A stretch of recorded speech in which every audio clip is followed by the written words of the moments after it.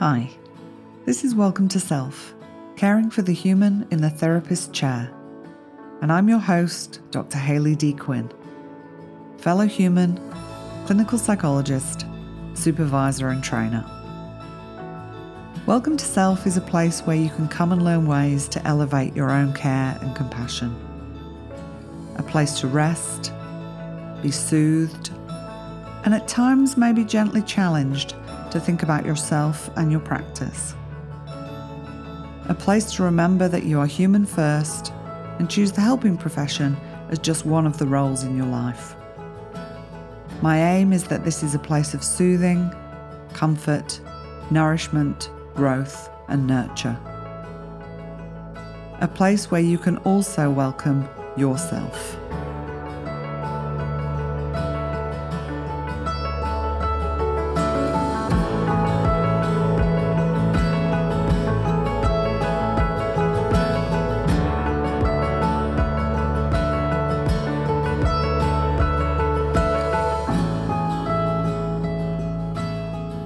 Hi, welcome to another episode.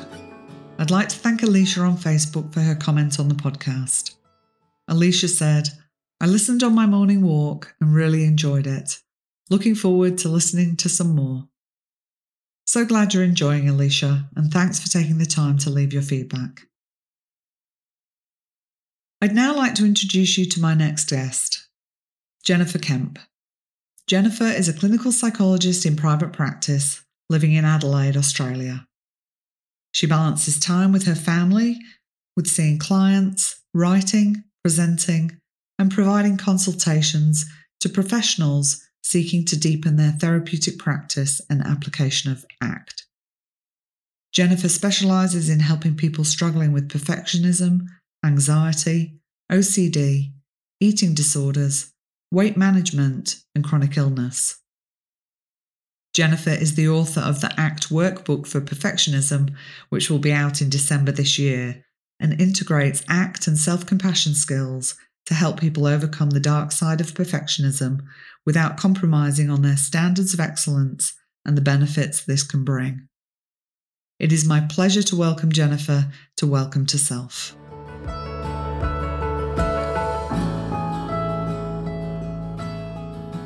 So, hi Jennifer, lovely to have you on the podcast. Thanks for coming on. Oh, I'm really excited to be here. I think this is a really interesting project that you're doing. Thank I'm kind you. of keen to learn a bit more. Fantastic. I have some quite lovely memories actually of meeting you at an ANZA CBS conference down in Canberra. Yeah. That was such a great conference. Yeah. Really enjoyed it. I was trying to think when it was, and then I had the whole, how 2020's kind of done this time warp for everybody. Yeah, it's like a black hole. When did anything else happen that was before that? Yeah, I know. It was 20, it would have been 2018, I think. Yeah, I think so. Yeah. Pre-2020. Yeah, that's basically it. It's like a line on everything, isn't it? Fantastic. All right. So do you want to start with just telling us a little bit about yourself and what actually drew you to the helping professions? Yeah, sure. Actually, I didn't take exactly a straight line to the helping professions. I'm a clinical psychologist based in Adelaide, in Australia, and but I certainly didn't start like that. I did psychology straight out of school, and one thing I knew when I finished my psychology degree was I was never going to become a psychologist. Like, I was just not interested at all. And I went off and worked in banks and in consulting. I ended up working for big companies like PricewaterhouseCoopers and IBM, and worked in different places in the world. And I kept sort of coming back through change management and the people side. So even I was just sort of generally trained in analytical skills, I guess, with an honours degree in psychology, which led me to want to do more training. So I kind of headed off in that direction. And it was only in the sort of mid-2000s that I decided I wanted to actually register as a psychologist with the encouragement of my now husband. And I actually got my registration as a psychologist, the confirmation email, on the day I went into labour to have my first child. I was in the car on the way to the hospital when this email popped up. So so that's when I kind of started exploring being a psychologist. I did the 4+2, and then I eventually retrained as a clinical psych. But even doing that, I was sure I was going to come out of that and just sort of focus on assessment. Like the talk therapy stuff didn't really interest me, but somehow in all my placements, I just fell in love with it, and I just love it now. I can't imagine doing anything else. Although I do love the other aspects of my work as well, the writing, teaching, and stuff like that too. But yeah, I can't imagine doing any other job now. It's weird. It's interesting, isn't it? I think a lot of people don't always know where they're going to end up, but something happens during the training. Yes, it's quite transformative, isn't it? That training. Yeah, changes you as a person in some ways. There's part of me as well, as I'm hearing this, I'm like, your email popped up during labour and you checked your email? Well, I wasn't actually in labour. I was going in to be induced, so I wasn't actually having contractions. Just to clarify, I was going in to have a baby, but he was way overdue, this baby, so I was going in to be induced. So I think it just you just distracting yourself with anything at that point. Yeah, fair enough. Fair enough. So you have a special interest in perfectionism. What is it that brought you to that? So just before I went back to do my clinical masters, I went to do a one-day training workshop with Professor Tracy Wade here in Adelaide, and it was on perfectionism as a transdiagnostic process. She specialises in eating disorders, and I think perfectionism is an area of interest of hers. And as I walked in, it was like, for me, the penny dropped. I was suddenly realised that all the struggles that I'd been having over my life were really linked in with that. So I had an eating disorder when I was in my teens, and anxiety in my 20s, and a depressive episode in there as well. And I'd really struggled with feedback in any of the jobs that I'd had, just finding it crushing to get feedback, I think. And that meant that I wasn't perfect, or there was something wrong with me. Yeah. And so I just found myself almost, I did. My eyes just completely filled up in tears. As I walked in, she was playing a song called Never Good Enough by Rachel Ferguson. And she's been kind enough to send me the link to that since. And it just was like, oh my God, this song is about me. Wow. Yeah. And it was great because I literally wrote down all of these things, these links that made sense for me. And I was seeing a therapist at the time, so I was going through a clinic, just about to start a clinical masters, which is the sort of thing you need therapy for. And I took that in and said, here, this is what I need to be working on. And of course, I'd had therapy in my teens and in my 20s, and here I was, sort of in my, I consider what I've been, early 30s, and no one had picked it up. No one had kind of said, this is it, this is something we need to work on here. Whether they'd seen it as sort of just part of my personality, that was something that couldn't change. And I started working on it then, to some degree, in that therapy, but I think I've probably done more work really on it myself since then. Yeah. That's sort of 12 years ago now, and I've been working on it ever since. I'm still working on it. And so I did my thesis on that as part of my clinical masters, and I started seeing clients after my masters and talking to them about this issue, and that's kind of where my thinking has come from. It's not just my own experience, but it's sort of watching all those amazing clients really grapple with it as well, and learning from them. Yeah. But that moment of kind of really recognizing yourself in what was being talked about. Yeah, it was profound. I was pushing back tears all day. My eyes were just glassy all day. It was a really, and it was just a theoretical workshop. It wasn't even like an ACT workshop where you're supposed to cry all the time. It was just a normal everyday workshop. I think when that information comes across your bow, though, it touches you deeply, doesn't it? I mean, I've Yeah. talked a lot about my sort of passion for CFT because it felt just so relevant to me, and I recognize so much in the sort of self-criticism and shame piece of that. I think it just becomes quite profound, doesn't it? And I think you feel quite seen.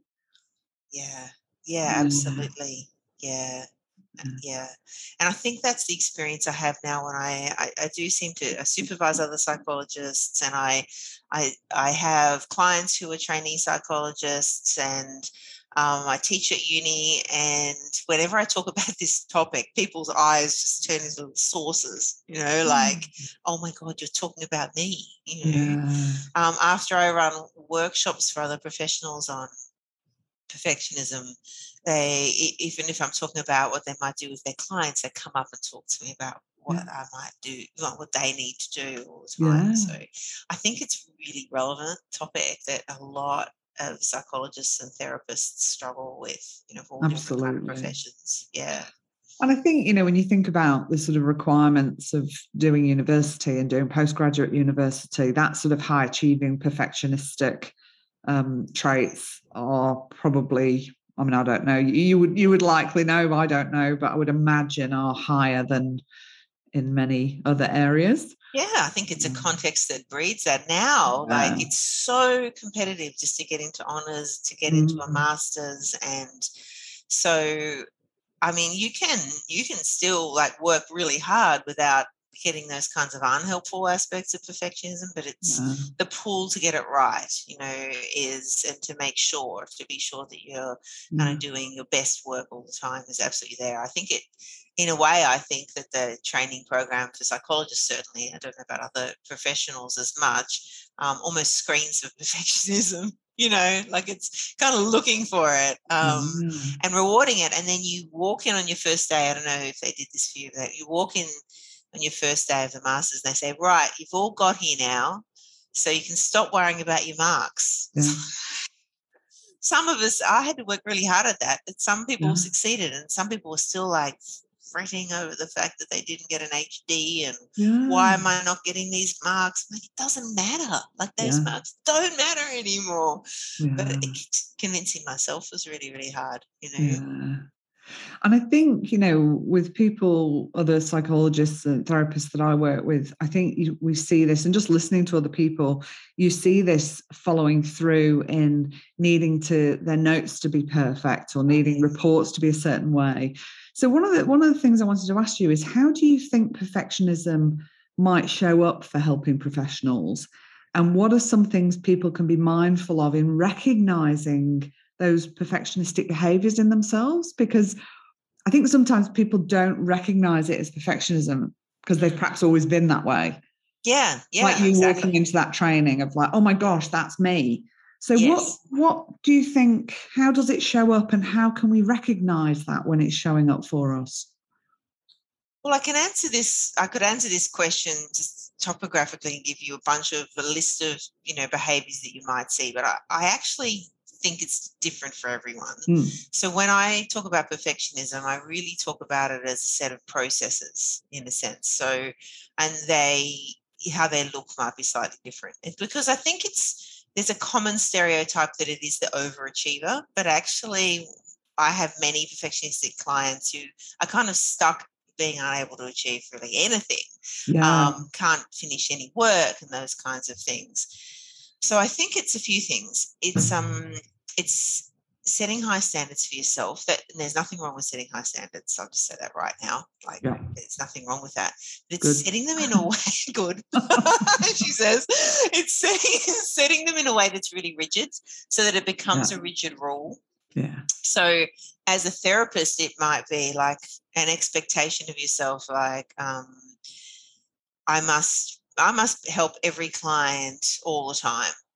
In every session, I should be having some major breakthrough with that client. I must never sort of miss something.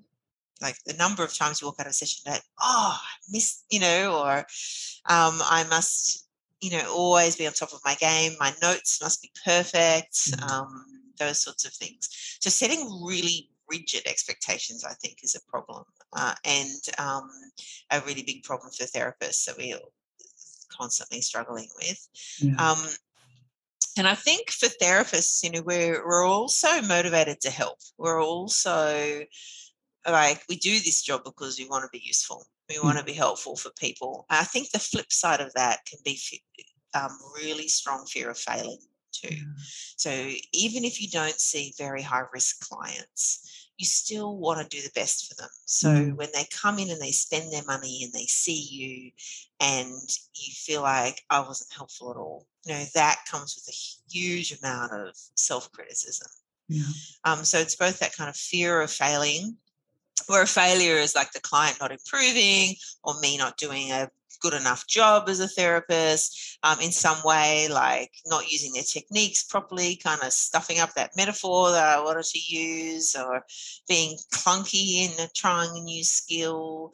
And then it's like criticizing yourself. So if I set really high standards that are rigid and they're always just out of reach, then how am I, and then I'm constantly going to feel like I'm failing and then beat myself up when I do. That's sort of characteristic of perfectionism, that, those sorts of processes going on is what I would see in therapists all the time. And then you see a whole bunch of avoidant behaviors, and they're the ones that you sort of initially asking about. It's like, what would I see? They would be things like being excessively prepared, spending too long on notes and letters and needing them to be just right, chasing that perfect therapy. The one that always gets a laugh is like buying more books or going to more training. Everyone like, oh yeah, that's me. And if I was in my home office right now, you'd be seeing a wall of books behind me, most of which that I haven't read even a chapter of, but I own them. So maybe I'll be good enough if I can just have that book. I talk about that in terms of, when we get in our threat system and feel like we're not good enough, and if we're driven by that, it can be like, well, I've booked onto the next course and I've ordered those books, they'll be coming. But it doesn't make it go away, does it? Yeah, no, it doesn't. And actually the threat system, or what I would call behavior under aversive control, is kind of, I think we're talking about the same thing. Yeah. Using slightly different language. So that fear of failure drives a whole lot of these avoidant behaviors, like that kind of active, like I have to work harder and scramble and see more clients or spend like hours doing my notes. And you also get that kind of passive avoidance too. I don't know, all like that freeze response you would get to a threat, which would be, avoiding certain clients or certain issues. Like, another thing that always gets a laugh is, when that client cancels and or you can feel that, like it's just, I'm relieved because I was feeling scared. Like that client is aversive because I don't know what I'm doing. Supervision is so important. And then procrastinating, I'm proud to say I'm really quick on letters now. Pretty much see the client, I try and rattle off my letters. I'm fast writing them and I write them before I leave on that day or the next day. But I used to have a list of 20 letters that would be just sitting there like I need to write, and they stack up, and I would be just like, I don't want to do this, and then ending up spending all day Sunday writing these letters, which were harder to write because they weren't fresh in my mind. So, that procrastination is a really hallmark of, perfectionism too. So you end up doing nothing. I think that's a really good point, because, I hear that a lot, is that, I've got all this stuff to get done, but it feels so aversive. Rather than I can just get it done and it can be good enough. Yeah. I got to the point where I write my GP letter, give it a quick scan over and send it. And it's gone. And I never thought I'd get to that, because I used to really labour over them and need to really have it be a thorough conceptualisation. But actually just want an update.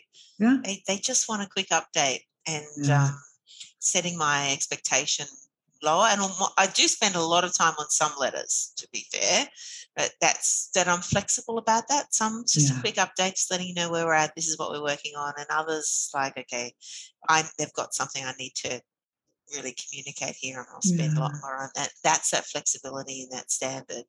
I'm not holding all letters to that same same standard. So what would be some of the things, like some of the favourite skills perhaps that you teach to your perfectionistic clients that you also use for yourself that our listeners might find helpful? If you've ever attended a workshop or a seminar of mine, I would have probably talked about the passengers on the bus metaphor in ACT, which is the one which I think it was almost like not the final penny to drop, but for me, really life-changing doing that.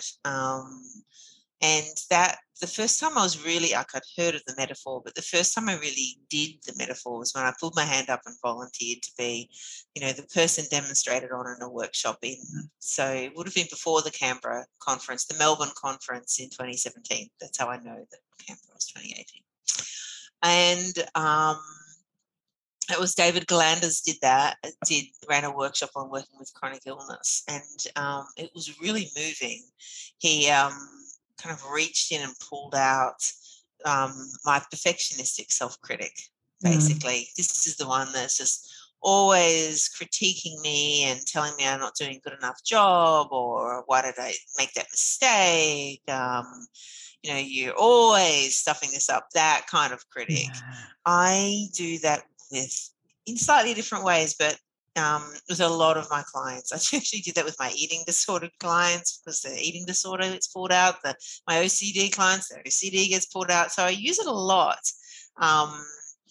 And my inner critic right now saying I must be a one-trick pony, basically. That's all I do. Thank you for that.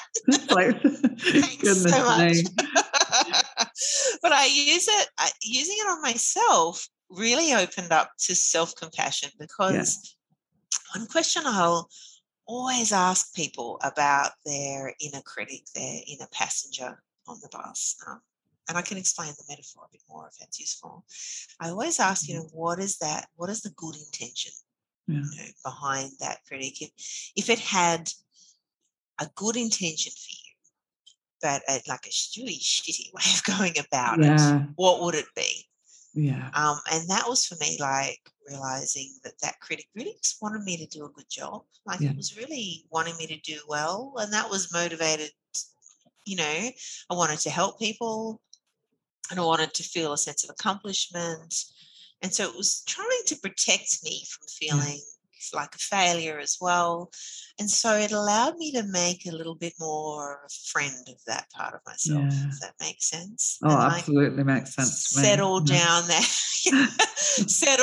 that kind of threat system. Like every time that voice popped up, just popped up now in session in this conversation here. And it was like, I could have a bit of a laugh with it, thanks so much. But it still bothers me. Like I still have thoughts that, like that kind of I'm a shit therapist thoughts that sometimes really rattle me. And so it's not like it's just fixed from doing this. It's something that I'm always kind of like, oh, hello again, here we are again. It's been really helpful. What do you find when that happens? And I will come back to just explaining the metaphor in a minute, if you don't mind, for some of the listeners who might not know it. But just, when that critic does show up and you get rattled, what do you do for yourself in that moment? What do you find helpful? Well, that's where learning some of the skills of self-compassion has really helped. I do slow down.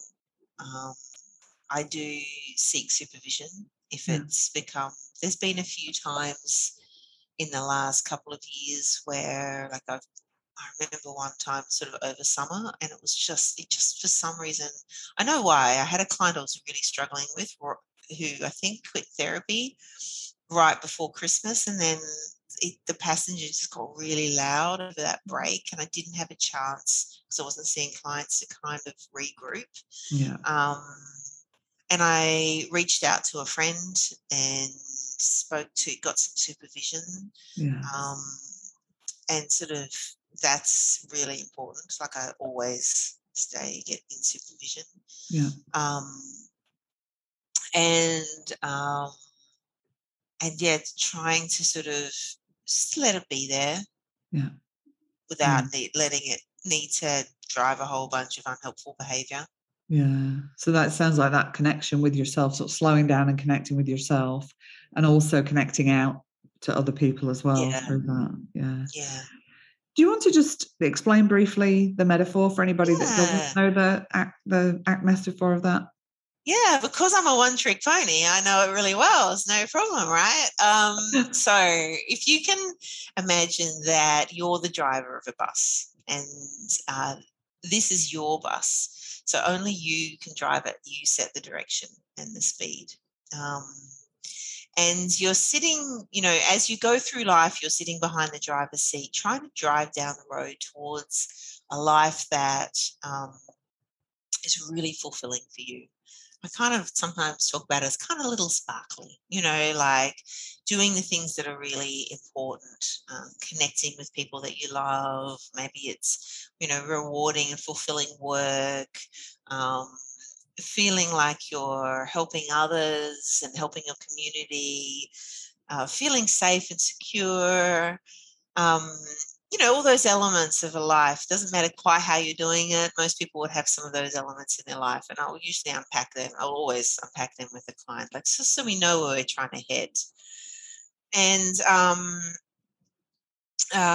and during your life, as you drive along, a bunch of passengers get on board with you. Now, some of those passengers are lovely memories and experiences that you've had, and maybe you kind of lean over the back of your seat and sort of chat to the passenger and remember the good times. And those passengers don't bother you very much. They're nice to have around.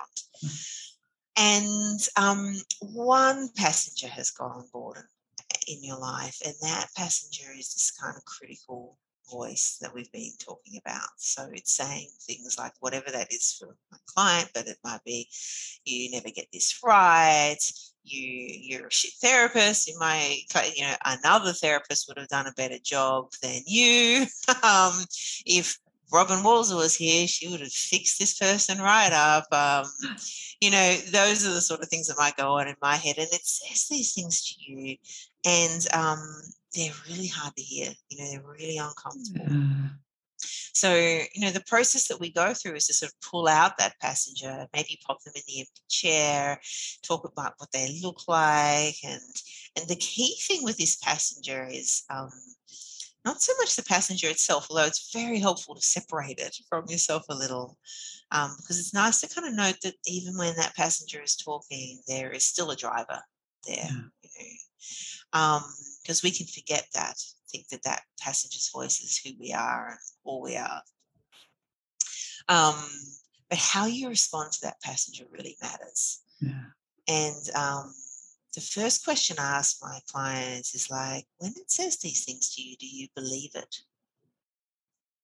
And it's a surprise, I think, for many people to appreciate that that's a choice for a start, that voice doesn't, just because it says that thing, it doesn't have to mean anything. It doesn't have to be something you have to act upon. You don't have to believe it. And if you believe it, do you do what it says? Because, of course, these passengers are incredibly uncomfortable to have around. Like, the things that they say make us want to sort of crawl under our seat. And then we feel shame and guilt, and they trigger off a lot of those sort of deeper feelings that come with failure. And I would say that most people respond in one of three ways to their passengers. Because of course they want to keep it quiet. So you can either do what that passenger says. So when it says like, don't do that, you're going to fail, or it'll be terrible, or, that's a really bad idea for you. Okay, sure, I won't, and I'll drive and, I'll change my direction according to what you're telling me to do. Sometimes we get stuck fighting and arguing with a passenger. But in order to fight with a passenger, the first thing you have to do is take our hands off the wheel. And so it's very hard to make progress down the road. And the third way I talk about, it's a bit of a blend maybe of both of those options, because it's sort of like hand on the passenger trying to squish it down to shut up, leave me alone, don't want to hear it. One hand on the wheel, I'm going to force myself down the road here. I'm going to make myself do all these things that are really uncomfortable. Mm-hmm. And you can make progress down the road that way, but it's exhausting. Yeah. So we spent a lot of time unpacking that. And often people have a mix, like, the people listening might have a mix of different ways that they respond to their passenger. If it says that this report you're writing, it's just not good enough, maybe they walk away and don't work on it that day. Or maybe they get into an argument. Yes, it is, I can do this, and keep tapping away at the keys, but they sort of bus just grinds to a halt. They end up checking and rechecking it or overworking it, working too hard. So there is a way that I explain to my clients like what we're aiming for. It's that the technical term might be, mindful awareness or something like that, or it could be a compassionate awareness as well. It looks like hands on the wheel, eyes on the road. Yeah. So just refreshing our memory, where are you wanting to head here, and even though the passenger can get really, really loud, be screaming in your ear, it doesn't have a physical form. It can be very, very uncomfortable, but it can't actually hurt you.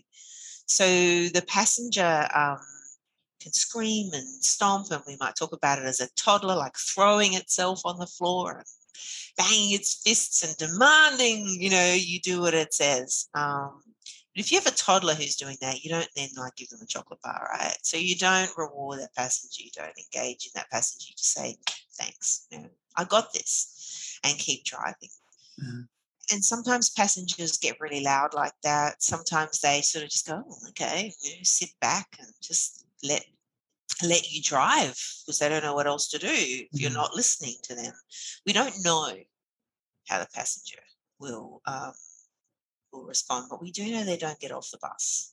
So how you respond to them does really matter. So that's kind of the broad metaphor that I would use. And then, we can keep, like I have, in my supervision, keep coming back to, there's the passenger again. You have a way of understanding that.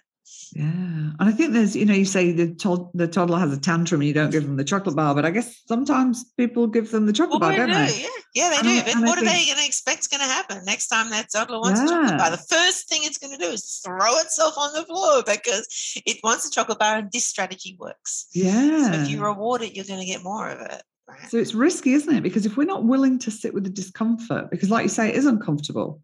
Yeah. If we're not willing to do that, it's almost like that passenger jumps in the driver's seat and says, well, I'm going to drive you to perfect land. But guess what? It's a never-ending road. Yeah. Isn't it? Yeah. Like you're going to be driving and driving to perfect land, and you're never, ever going to get there. Yeah.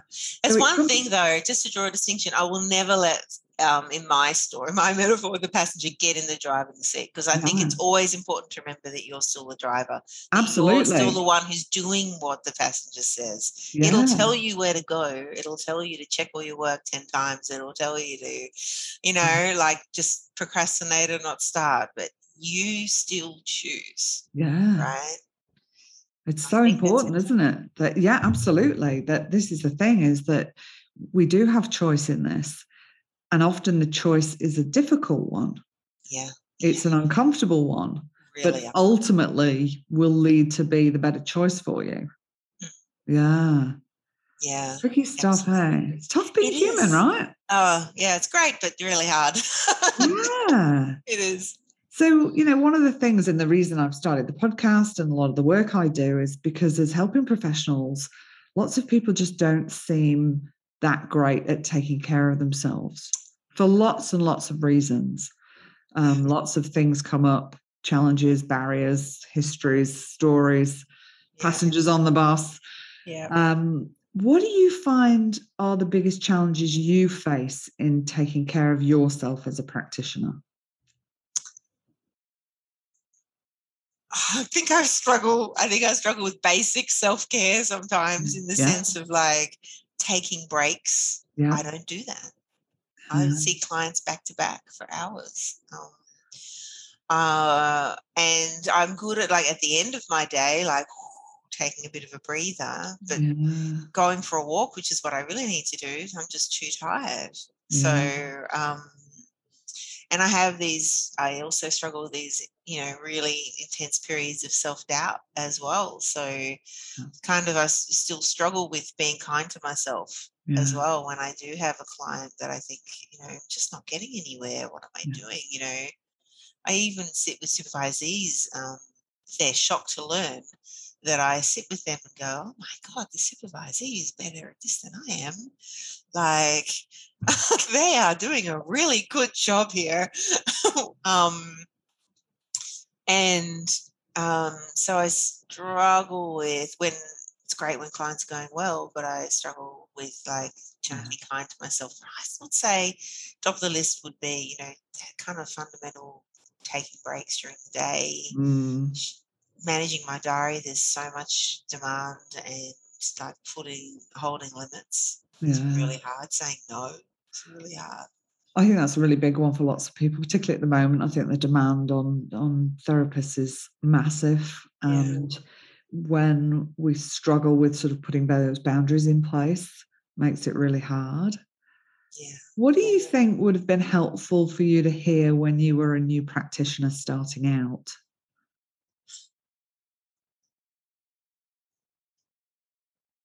I think the thing that occurred to me a few years in, sort of post, like towards the end of my registrar program, was that the self-doubt is part of the deal. So I think it was Dennis Church, I heard say this, that the work we do is both a privilege and a burden. I think the part of the burden that comes is like the self-doubt that you keep. I think as you get more experience, you have fewer and fewer clients that just scare the shit out of you. Like what am I going to do with this client? Happens less. But and you narrow I think it's great to narrow your scope to make sure that you really, don't try and take on too many different clients. Yeah. But that you're going to keep having those moments. I think would have been probably, because I think I felt like it was something wrong with me and that I was going to keep, like that I should defeat this and be more confident or something like that. And that was just wasted effort. Really. It's not gone anywhere. I went to a great WellCon presentation just for supervision skills. And the best thing about it was, like, guess what? When you're a supervisor, you still have doubts about how good you are as a supervisor. And I was like, oh, shit. Of course. Of course.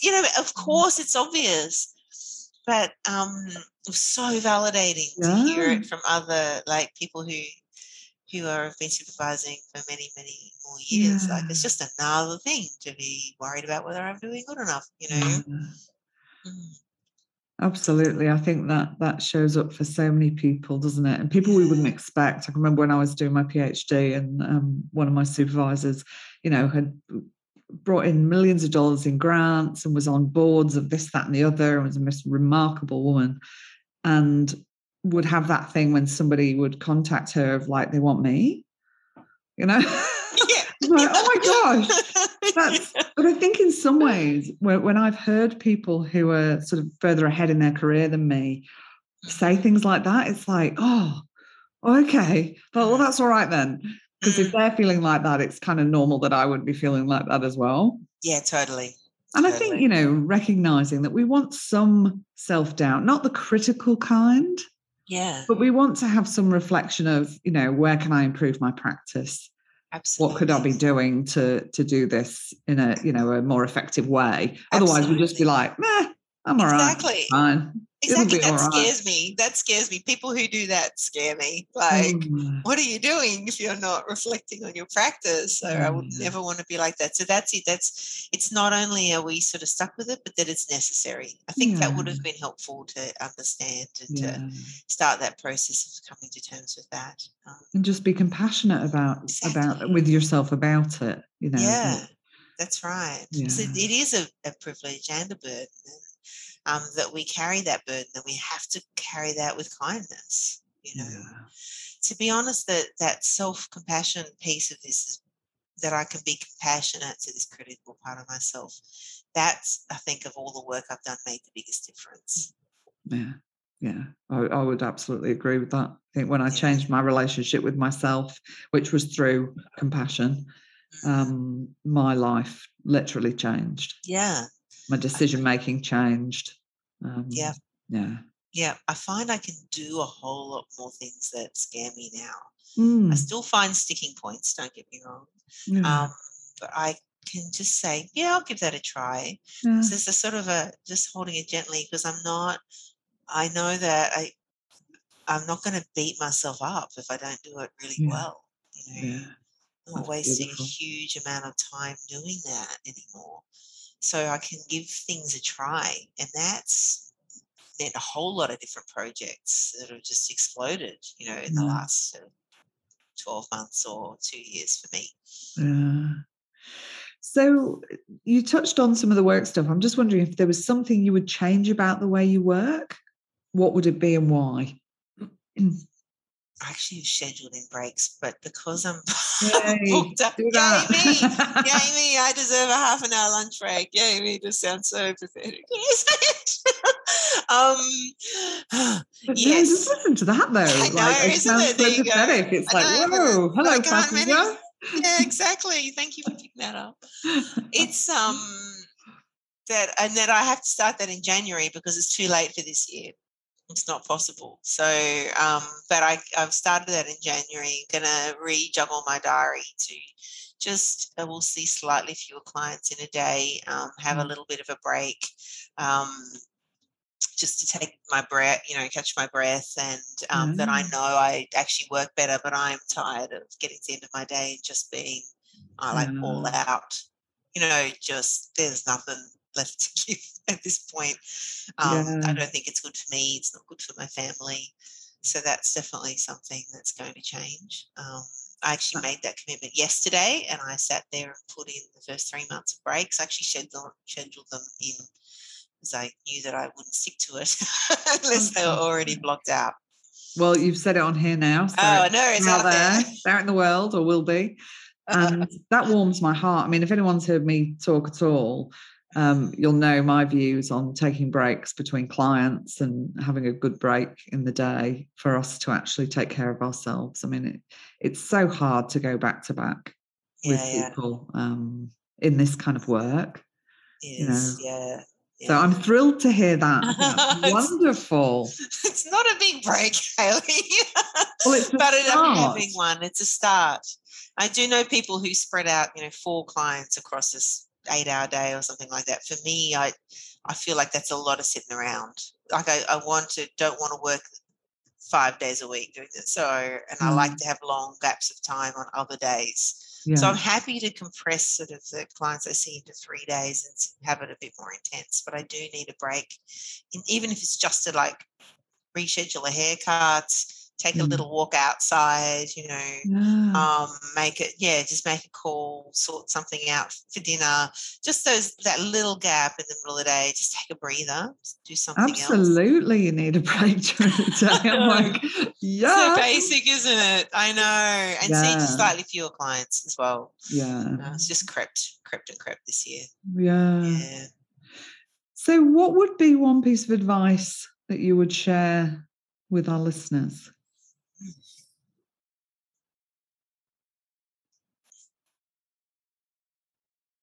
That's a hard one. I won't lie. I think it's always hard to boil things down to one piece of advice. I would say that being kind to yourself is transformational.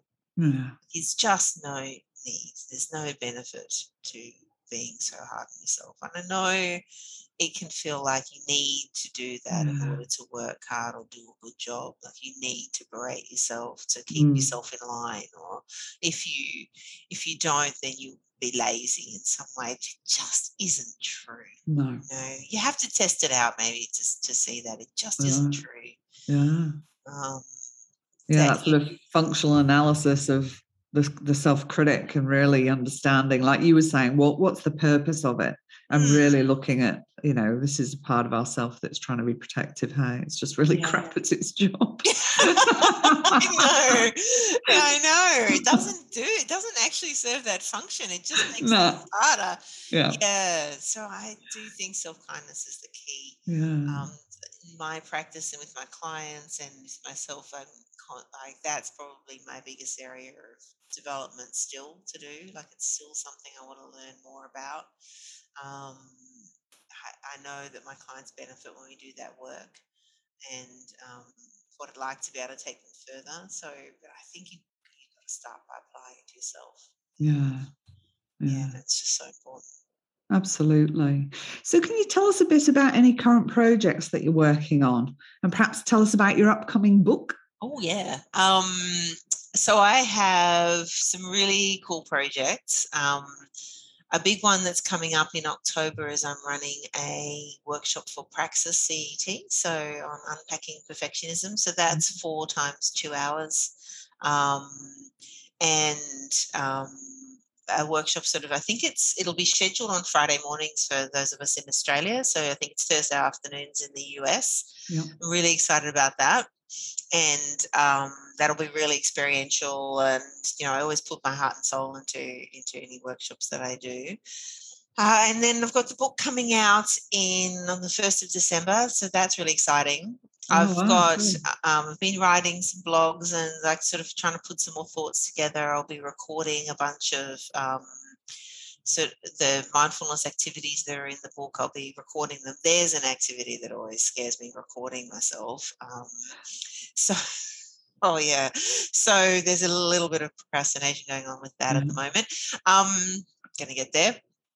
The book comes out. It's the ACT Workbook for Perfectionism with New Harbinger, and I've integrated ACT skills with some compassion-focused therapy skills in there, and really, again, like unpacked what perfectionism is, the fear of failure and criticism. The whole passengers in the bus metaphor is in there as like an interactive exercise that you work through, which I love. Like I think chapter 7, which has it in. It just flows so easily. It just flowed to write. It was really enjoyable. That's probably my favorite chapter. Chapter 6 on compassion is also like a fave. Not to pick favorites. They're like children. Each chapter, I shouldn't pick favorites. But I'm really like keen for people to get into that and to sort of talk to them about it and help.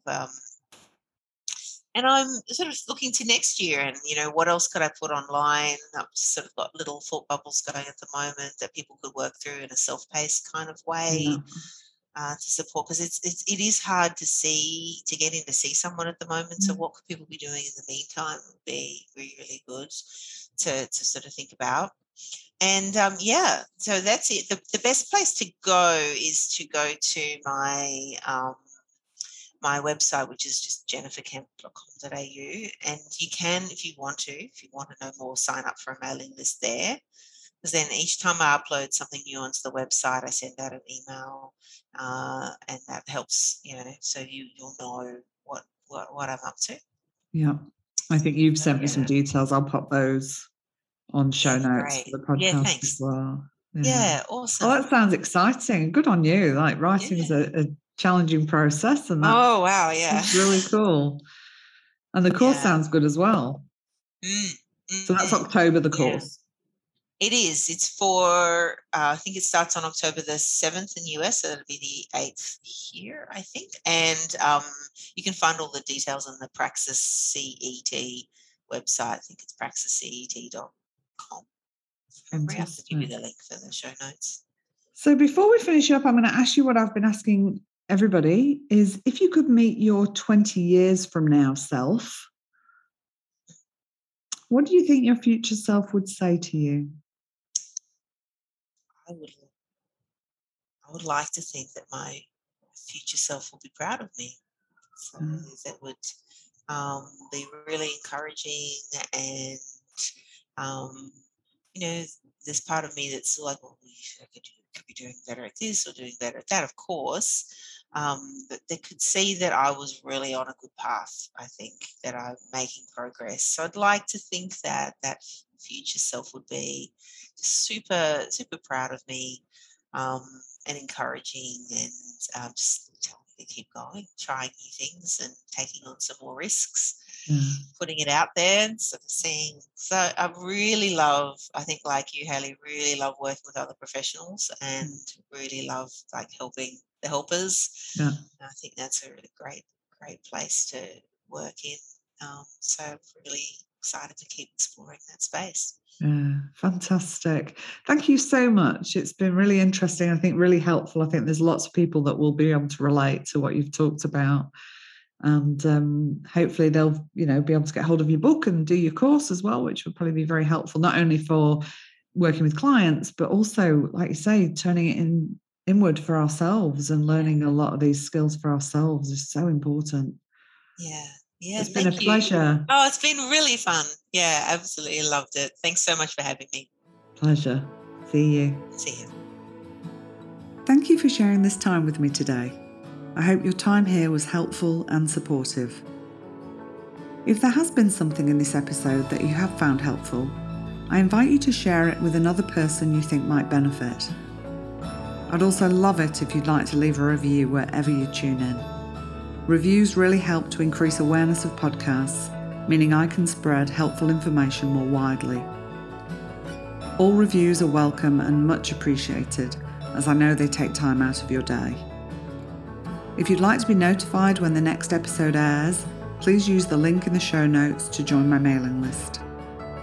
Music and editing by Nissa Ray. Thanks, Nissa. I wish you all well in your relationship with yourself, and may you go well and go gently.